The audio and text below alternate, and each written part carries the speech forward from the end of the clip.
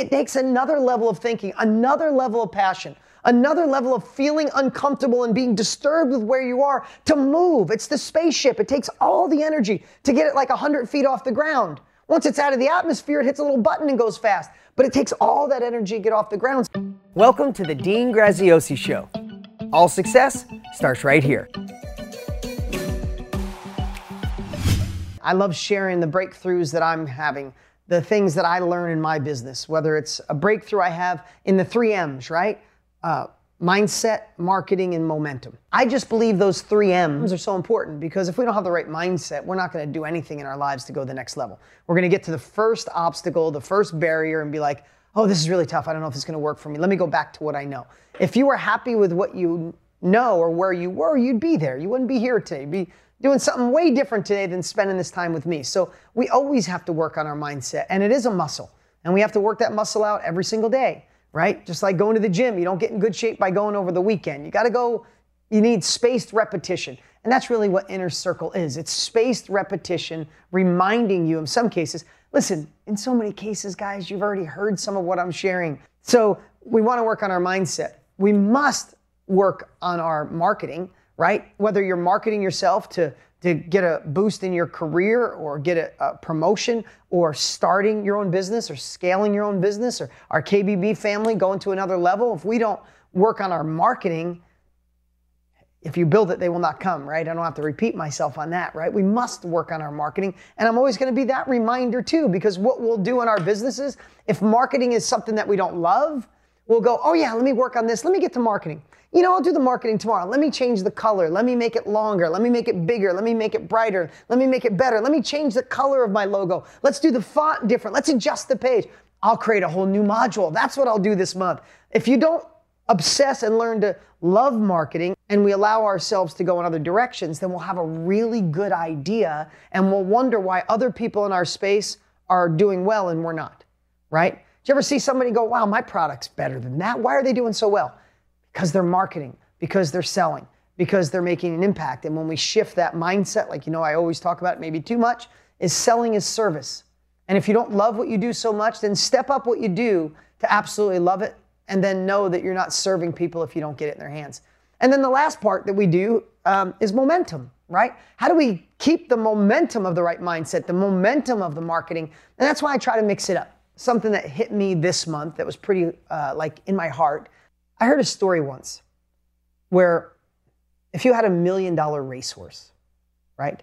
Think about this. If you had $1 million racehorse, would you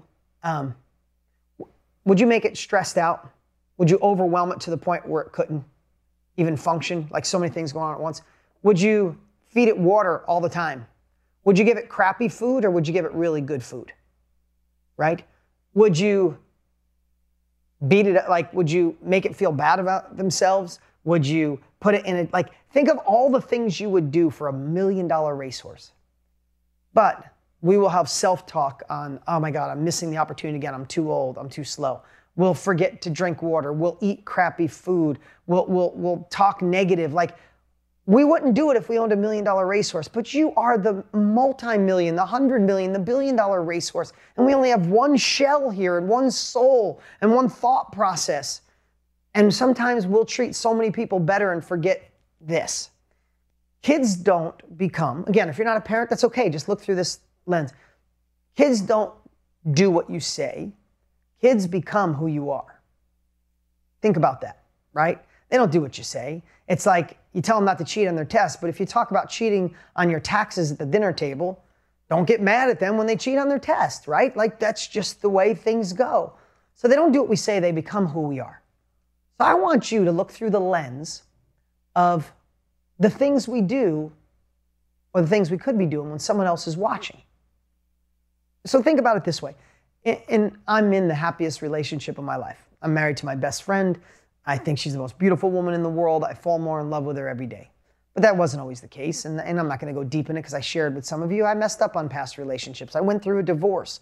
And I could say that now because I'm in this great place, but it wasn't fun, especially wasn't fun for my children, right? It scared me to death. I had anxiety, like the worst anxiety I'd ever had in my entire life, like crippling anxiety when I was worried about my kids and would they be able to adapt and would they be fragmented and would they have to be one person for their mom and one person for their dad and I worried about everything possible.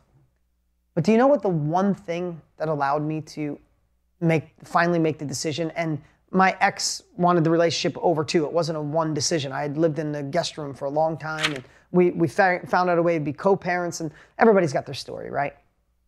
But I have to tell you, this question, the question I want to ask you guys and what I'm going to talk about today is, you know the one thing that really made the difference? It had been years, I mean a whole handful of years, since at least 5 years, since we gave each other a kiss, held hands, were romantic, slept in the same room, and all those types of things. Listen, I never talked about relationships back then. I talked about business, marketing, impact, sales, personal development. I didn't talk about relationships because mine wasn't so great. We had a good friendship. We never fought. But you know what got me? Is a dear friend of mine said, I got to ask you something, Dean. I feel like you and the mom of my children, you guys are doing something. You think you're keeping this all together for the children, right? When my daughter's name is Brianna, and Brody, my two kids that were then, he said to me, when they grow up, how would you feel if they had the same exact relationship you guys are in? And that freaking floored me. It floored me. She said, you think you'd want your daughter not to be in a relationship where you're friends and there's no hand holding, there's no love, there's no, we go to a restaurant and I sit with one and you sit with the other and all this kind of stuff. And when he said that, I literally went and talked to my ex and shared that with her, and she said, we have to end this. And we figured out a way to do it amicably, and we put the kids first, and she's a dear friend, and thank God, it worked out in a really amazing way for everybody. She's the happiest she's ever been in her life. The happiest, right? And so am I. But I have to tell you, looking through that lens of no more bullshit, do I really want my kids to emulate and be in the same situation? Now my kids get to see their dad in love every day, hold hands every day, kiss every day, walk in the room, and my wife is the most important human being on this planet to me, right? They get to see this connection, and I watch my kids light up when they see their dad holding hands, kissing. They're like always smiling, always laughing, and they see what's possible by example. So I'm sharing that with you because I want to frame this day as, what about in your career? Are you in a job or in something that's not kind of filling your soul or allowing you to make the economic impact on your family that you'd like? But it's good enough. It's okay. I mean, you'll start that business sooner or later. You'll launch KBB when time allows, or you'll get there. But for now, it's okay. And I'm not saying go out and quit, but what I'm saying is, looking through that same lens, would you want your children to be in that same situation? Right? Like the $1 million racehorse. Why is it okay that you want to give everything to your child? I know I do.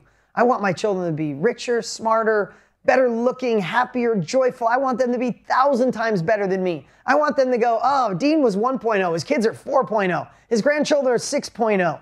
Oh my God, by the time I get to my great-grandchildren, I want them to make fun of what a pathetic weakling loser I was. Like, that's what I hope, right? If we want that for them so much, and if you're not a parent, it's okay. You can still feel those same emotions. You can understand what we're talking about here. If we want that for them, then why the hell don't we deserve it for us? Right? Like, how do we pierce this heart? How do we pierce this self-doubt? How do we pierce the thinking that we have that got us here? Our best thinking got us right here. It takes another level of thinking, another level of passion, another level of feeling uncomfortable and being disturbed with where you are to move. It's the spaceship. It takes all the energy to get it like 100 feet off the ground. Once it's out of the atmosphere, it hits a little button and goes fast. But it takes all that energy to get off the ground. So my goal in some of my trainings each month is to give you that burst of energy to get done today and go, screw it, I'm freaking doing this. Like, nothing is going to stop me. And I know so many of you are massively successful. This isn't about, oh, you're pathetic and this. It's about where you are. You know there's another level. That's all it is. And it doesn't mean that it's never enough. Listen, God didn't put us on this earth to settle. I think at the end of our life, if we have the opportunity to talk to our maker, he's not going to say, I'm so glad you found your groove at 24 years old and kind of settled for another 70 years. Like, that's not what he wants. That's not what we're designed for. I always say Dale Carnegie's quote, my favorite one by him. He said, the biggest plight of the human race is knowing you have more potential and you're not using it. Like, you say that, you're like, yeah, yes, right? So how do we trick ourselves into knowing that we deserve this? We deserve to take uncomfortable action, to fail forward and to figure it out. Because if you think about that, how are we with, I know this is far away from business and stuff, but how are we with kind of our inner peace? Like making amends with ourselves. We help our kids solve problems. We help our kids not have regrets. We help our kids not have enemies or let go of pain. Like maybe I'm wrong, but like wherever we are, we want what's best for them. We know, we've studied it. If you're a part of this group, you're studying personal growth. You're studying letting go. You're studying focusing on solutions. You're doing all this while simultaneously, internally, you might be fighting with yourself and still have that person that you need to forgive, or forgive yourself for the mistakes in the past, or forgive yourself for procrastinating, or forgive yourself that you were scared up to this point, or forgive yourself that you screwed up the relationship. It was you. We want our kids to forgive themselves. We want them to forgive others. We want them to work on being grateful and having gratitude. And simultaneously, we wake up sometimes and our guts are spinning while we're helping someone else. Is it true? Let me know in the chat if anything I'm saying here today is resonating, right? So if that's the case, why are we waiting to fix this in the next generation? You got a lot of years left on this earth. Let's fix it with us. Remember, like, just think, this is what I try to do all the time, is if I stay this way, my kids are going to be that way. I literally punish myself that way. Because if I stay this way, they're going to be this way. There's nothing I can do to change it, right? Another thing I wrote down is like, who are we when no one's watching? Like, we think we can put this facade on in front of our children, right? It could be children, it could be spouse, it could be partner, it could be friends. But we get to put this face on in front of other people, right? But then who are we when no one's around? Because I still believe our kids become who we are when no one's around. I think kids are the biggest, like, lie detector, bullshit detector, excuse my language. Like, they just feel who you are and they become it. Okay, who in here has ever had something that you do that you're like, oh, this is mine, or it's adult, or it's kind of quirky. I never want my kids to see this one thing I've done. And then if you've had kids, they're a certain age, and they do that exact thing that you think you protected them from it their whole entire life. Where did that come from? I didn't teach you that. It's like, it's intuitive. So who are we when no one's watching is even important, right? And that leads to our values, doesn't it? Right? What we do when people aren't watching is just, that's our character. We could say our character's one thing. We can pretend our values are one thing. When no one's watching, the things you do, that's who you are. But you know what the most congruent thing in the history of the world is? Is being the same human when no one's watching and when everyone's watching. That's one of the things I strive for more than anything. And I have to tell you, like, even in my relationship, I have to tell you, in the past relationship, I wasn't happy. And my wife and I were, my ex and I had different relationships. And I have to tell you, I traveled a lot alone, and I'd prefer to do things alone. And I'd make trips up so we could have time apart and all that stuff. It really wasn't congruent. Deep down, I wanted to be in love. I wanted to be connected to someone. I wanted someone to share this journey with me, but I kind of pretended I didn't. My God, it's the most amazing. I don't want to go anywhere without my wife. Like, nowhere.